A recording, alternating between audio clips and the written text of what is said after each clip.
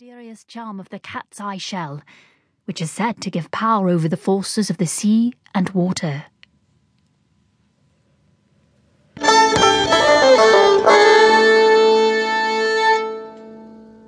A mad and cunning plan.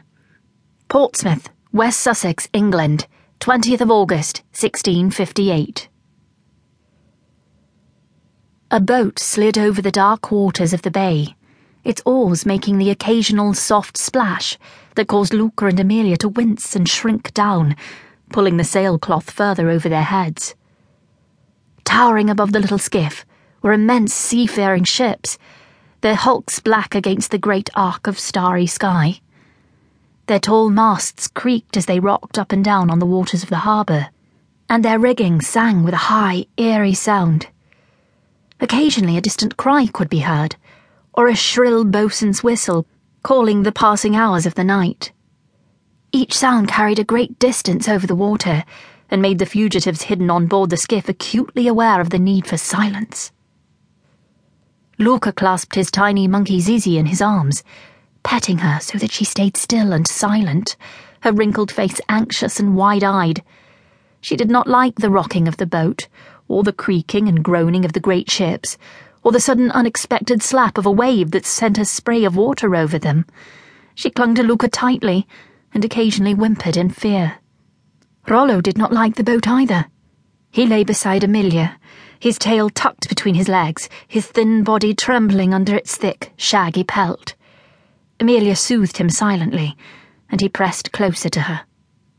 Also hidden under the tarpaulin were the Duke of Ormond, the exiled king's right-hand man, Lord Harry Morrow, cavalier turned highwayman, and Father Plummer, a Catholic priest and co-conspirator.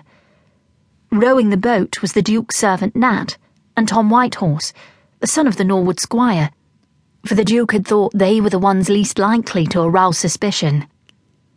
Although Luca had someone's elbow in the small of his back, and someone's boot wedged up near his ear, and he could scarcely breathe due to the smell of bilge water and bad breath and wet dog, he dared not wriggle or complain. They all knew the dreadful consequences of being caught in the company of the Duke of Ormond, the most wanted man in the country.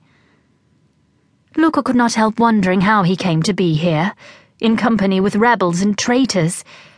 Personally, he did not much care whether a king or a Lord Protector ruled the land, as long as he was free to play his fiddle and wander the roads, earning a penny here and a penny there, picking apples or harvesting hay, mending a broken gate or digging a ditch, feeling the sun hot on his back in summer and the snow tingling on his tongue in winter. Except that his fiddle was gone, and he and Amelia were on the run, with little more than 2 weeks left to try to find some way to save their families.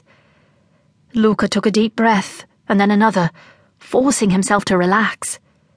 These royalist rebels were helping them on their way, he reminded himself.